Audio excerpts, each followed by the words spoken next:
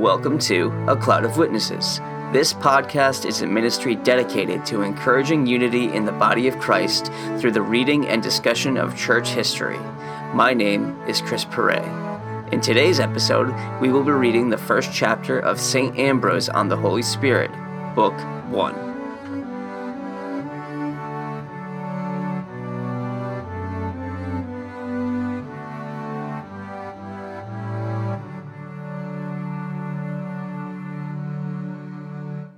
The Holy Spirit, then, is not amongst but above all things. For, since you, most merciful Emperor, are so fully instructed concerning the Son of God as to be able yourself to teach others, I will not detain you longer, as you desire and claim to be told something more exactly concerning him, especially since you lately showed yourself to be so pleased by an argument of this nature, as to command the basilica to be restored to the church without anyone urging you.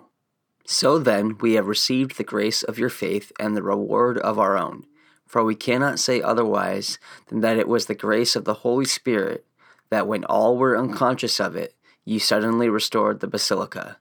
This is the gift, I say, this is the work of the Holy Spirit, who indeed was at that time preached by us, but was working in you.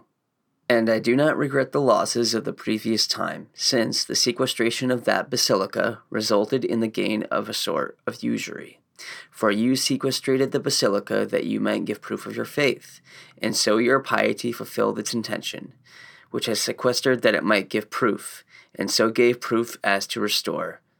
I did not lose the fruit, and I have your judgment, and it has been made clear to all that, with a certain diversity of action, there was in you no diversity of opinion.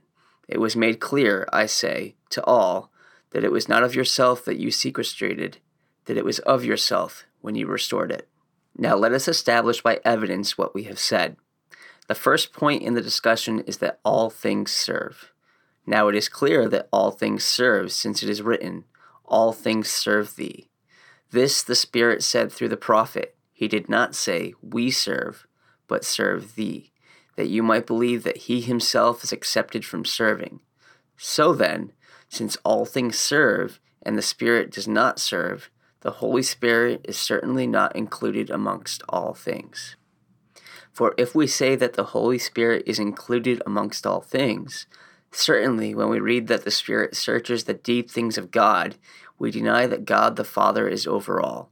For since the Spirit is of God, and is the Spirit of his mouth, how can we say that the Holy Spirit is included amongst all things, seeing that God, whose is the Spirit, is over all, possessing certainly fullness of perfection and perfect power? But lest the objectors should think that the apostle was in error, let them learn whom he followed as his authority for his belief. The Lord said in the Gospel, when the Paraclete is come, whom I will send to you from my Father, even the Spirit of truth which proceedeth from the Father, he shall bear witness of me. So the Holy Spirit both proceeds from the Father and bears witness of the Son.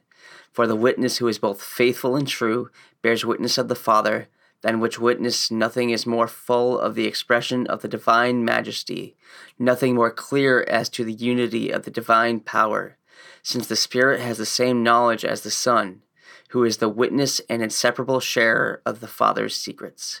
He excludes, then, the fellowship and number of creatures from the knowledge of God.